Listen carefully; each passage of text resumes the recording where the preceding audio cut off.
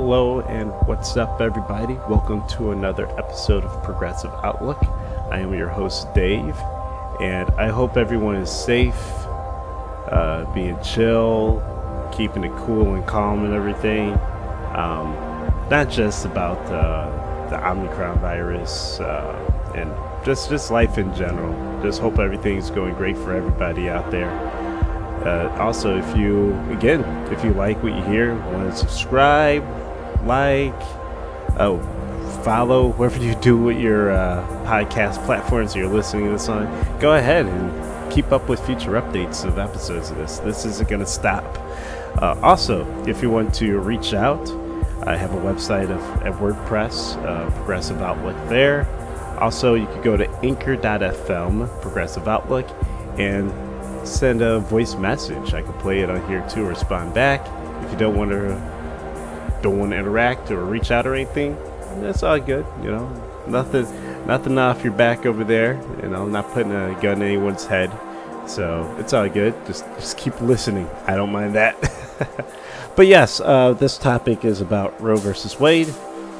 I took my time to gather my thoughts and information on here because, I mean, shoot, ever since Trump appointed the Supreme Court justices, everyone just had a feeling that, Roe versus Wade was going to be a chopping block. And then it came down Texas's bounding decision. And after that, it just kept thinking, like, there's going to be more. There's going to be another thing. There's going to be another thing. So I just want to wait till there is maybe enough information to address on here. And believe me, it's not over. This will be amended with an update as well.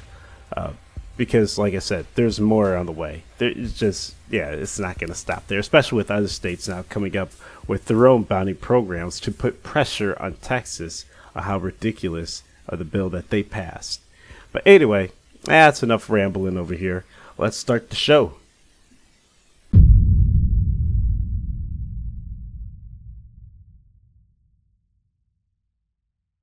Political showdown over the new Supreme Court nominee today shifts to the Senate. President Obama's choice, Merrick Garland, will go to Capitol Hill this afternoon to meet with Democratic senators. Republicans are standing by their vow not to consider Garland or any nominee before the November election. The 63-year-old federal appellate judge wants to be the 113th justice to serve on the nation's highest court. So this could go way back, all the way back to Roe versus Wade, of course. You could talk about all the states after that tried to pass their own bills, trying to circumvent it. And also we could talk about the Supreme Court that Trump put into place that led to what Texas is in right now. At the end of Obama's presidency, when Justice Scalia died, he had several nominations in mind for that seat, but ultimately his final decision was Merrick Garland for Supreme Justice.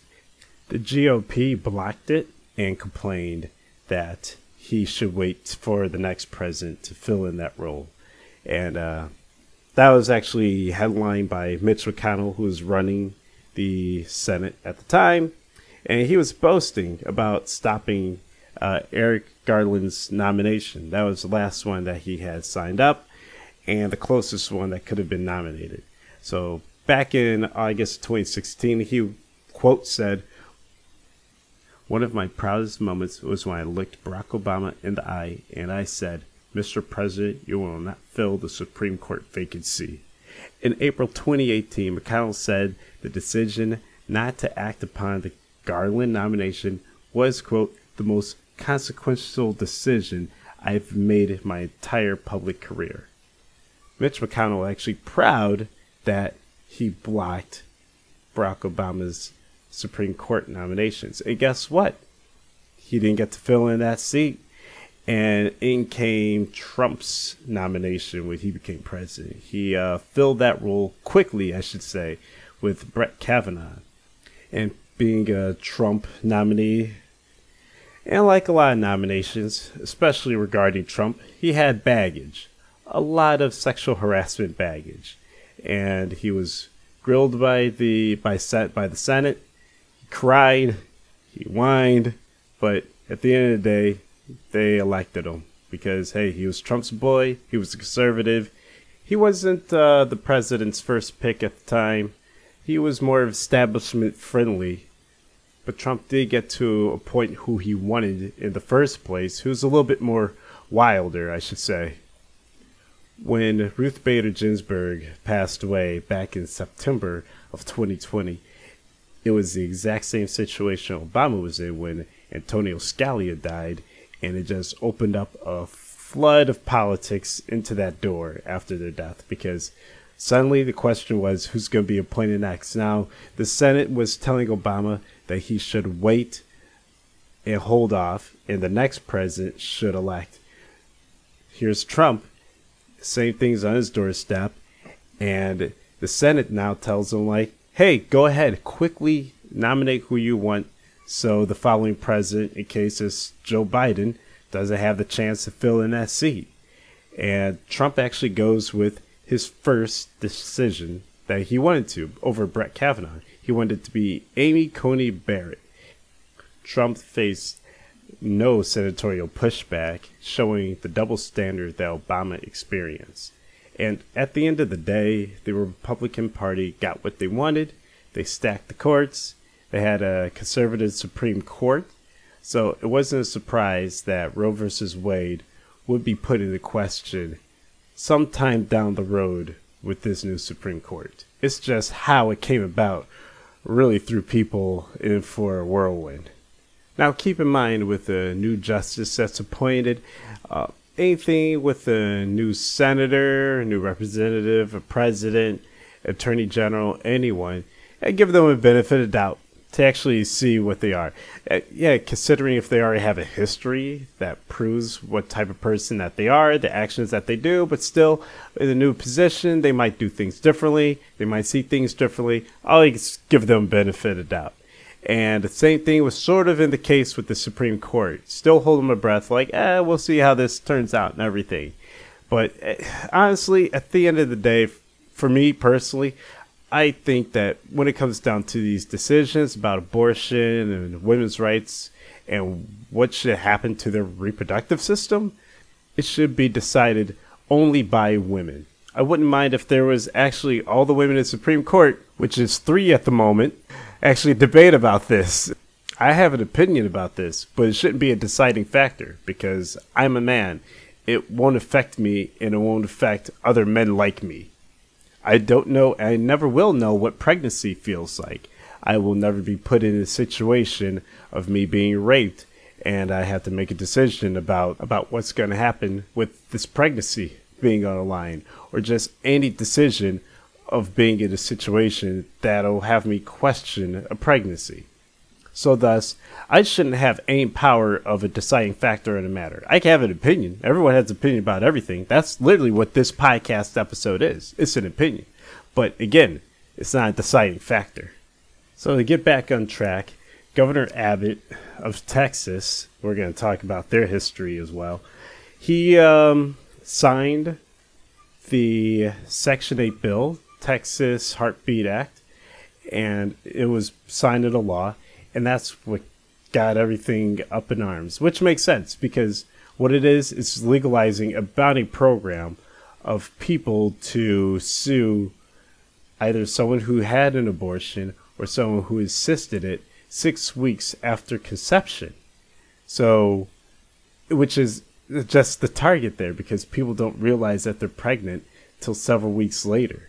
Unless it's something that they've been trying to do and it's something that they're constantly checking for because they want to get pregnant. But if someone who doesn't even expect it at all, then several weeks down the road is when they find out. But that's the idea behind this. And not just that. So when person A finds out that she's pregnant and she doesn't want to go through the pregnancy, but if it's too late by then she'll be stuck and be forced to go through this pregnancy. Now this law is indirectly enforced by the state, but technically it isn't. It's actually through private lawsuits. So it goes through the civil courts. That's why it's a bounty program of person A suing person B. Because that's how the state of Texas can sit there and say, we have nothing to do with that lawsuit because it's between two private individuals and it has nothing to do with the state of Texas. So a bit of a mixed outcome here, Jim and Erica. So first of all, good news for the abortion providers in this case. They can, in fact, move forward with their lawsuit to attempt to block this law. On the flip side, though, the Supreme Court has not blocked the law in the meantime while their challenge goes forward. So today marks the 100th day that this law, SB 8, has been in effect, effectively shutting down abortion clinics in the state. And it turns out, according to the Supreme Court this morning, that effective shutdown will continue. However, the abortion providers will be able to challenge this law because remember, that was the issue in this case. Because of the unique structure of this law, where Texas effectively gave that enforcement power to private citizens to bring lawsuits to enforce this law as opposed to state officials enforcing this law, that was really a runaround of how people could challenge that, and that was the issue here. Can people even challenge this law? The Supreme Court saying yes. The Supreme Court now saying abortion providers can move forward with their lawsuit against certain state officials. However, in the meantime, the law will continue. So this law will still be on the books for however long it takes this challenge to proceed. However, it appears that now that this challenge can move forward, these abortion providers would then go to the district court judge in Texas. This district court judge previously ruled in their favor and blocked the law. He called that SB 8 a law flagrantly unconstitutional. So presumably, these abortion providers will act quickly to go to the district court in Texas. The Texas judge would then also act quickly. But for now, this law is still on the books, still blocking abortions once a fetal heartbeat is detected around 6 weeks. And, you know, this has really thrown the state of abortion in Texas into disarray. We've heard stories, obviously, abortion clinics effectively shutting down there. We've heard stories from abortion clinics in neighboring surrounding states saying how they're overwhelmed because women from Texas are coming to their clinics, and women have been having to travel hundreds of miles, be paying hundreds or thousands of dollars to get abortions, while the state of Texas is no longer offering them. So again, to recap, a bit of a mixed outcome here. The law remains in effect. The Supreme Court did not block it. However, they did give abortion providers a path to challenge this law, meaning a lower court judge could block it again soon, guys. So that's the case of it there. Supreme Court said, like, yeah, you guys have this pending lawsuit to challenge this. We'll let that go. It keeps going. But basically, this law can still be put in place, so we're not going to block that. So basically, yeah, it's still a looming cloud over Texas and abortion providers, where they're just seeing a resolution for this. This is like they said earlier, this is such a strange thing because it's about it's deputizing private citizens to question people's rights and constitutional rights. Remember, this is under the 14th Amendment as well. Roe versus Wade fell under there. So basically, that private citizens can now do this. Is that what it's leading up to? And the lawsuit that the abortion providers were taking to the Supreme Court, they said that still could go through the circuits, so they can still question it. However, now it's going to the appeals court. It's not going to go back to the lower court, said the judge, who said it was unconstitutional. Instead, it was requested by Texas officials, by Attorney General Ken Paxton. He said he wanted to go to the appeals court. So, yeah, basically, I don't know. It looks like it's going to be sent to die. That's basically it. It's going to go to this appeals court. We'll know what this guy's going to say. Most likely, he's just going to allow it and just kill that lawsuit there. So it'll just keep rolling out. The Supreme Court can actually block the law. I think it's ridiculous that there's a law being challenged. And they said, like, oh, yeah, well, we'll still let it be a thing while it's literally still being challenged. So they should have stopped it. But, of course, they actually don't care about the law. They don't care about the people that it's affecting, too. And it's not like that the Supreme Court nominations were the only reason why Texas passed this law. Like they were just sitting and waiting. They've been passing laws in the past. They passed a law back in 2013 of restricting abortion clinics. And they had 2 lawsuits. First lawsuit was 2013, right before that went into effect. And the second one was the following year. And those went to the Supreme Court. And the Supreme Court ruled that the laws that Texas put in effect was unjust. It was 5-3 decision. So they couldn't just put restrictions on the delivery of abortion services. As of today, December 18th, 2021, the law has been in effect since September, but no one has used it against an abortion provider as of yet. Several people have fled the state, gone to Oklahoma for abortions. Clinics actually haven't been conducting abortions after 6 weeks out of fear of getting sued. But that's where things stand as of right now. So what's next? There's a law out here that will empower citizens, deputize them to take the laws in their hands of suing people for $10,000. And actually, they get the court fees, too. If they lose a lawsuit, they don't have to pay for court fees. They don't lose anything. It's a law that circumvents Supreme Court decisions, possibly your constitutional rights in the future, whatever else they'll go for. So what's next? Obviously, it's not a surprise that other states would be inspired by Texas, such as South Dakota. Governor Kristi Noem said that she wants to make sure we have the strongest pro-life laws in the books, and is looking at something like that. Wilton Simpson, the Republican leader of the Florida State Senate, said that he's actually working on a statute similar to that of Texas. However, there's been something on the flip side, too, especially started by Governor Newsom, when he took a look at what happened in Texas, and he's actually putting his ruling on his law just to question the Supreme Court, put them in a tight stance of it. Because he actually wants to put a ban on 3D printed guns and assault weapons. So his is basically deputizing private citizens to sue gun and ghost gun manufacturers. The people who make untraceable guns. That's what I said with the 3D printed guns. Anything that just goes past of needing a serial number.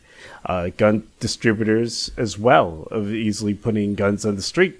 So they had the toughest gun laws and limiting the ownership of AR-15s. So basically, that's what he's going for, because he knows that is going to go to the Supreme Court, and they have to allow that law to go through. If not that, then they're going to have to go to the Texas law and stop that one from going through. So it can't have one way than the other. And that's why he's trying to put them in a tight spot. This is technically not a play for gun control, but it's actually a play to put them in a tight spot regarding the ruling on abortion. But if it does that, then hey, it'll just fall for something under gun control in California.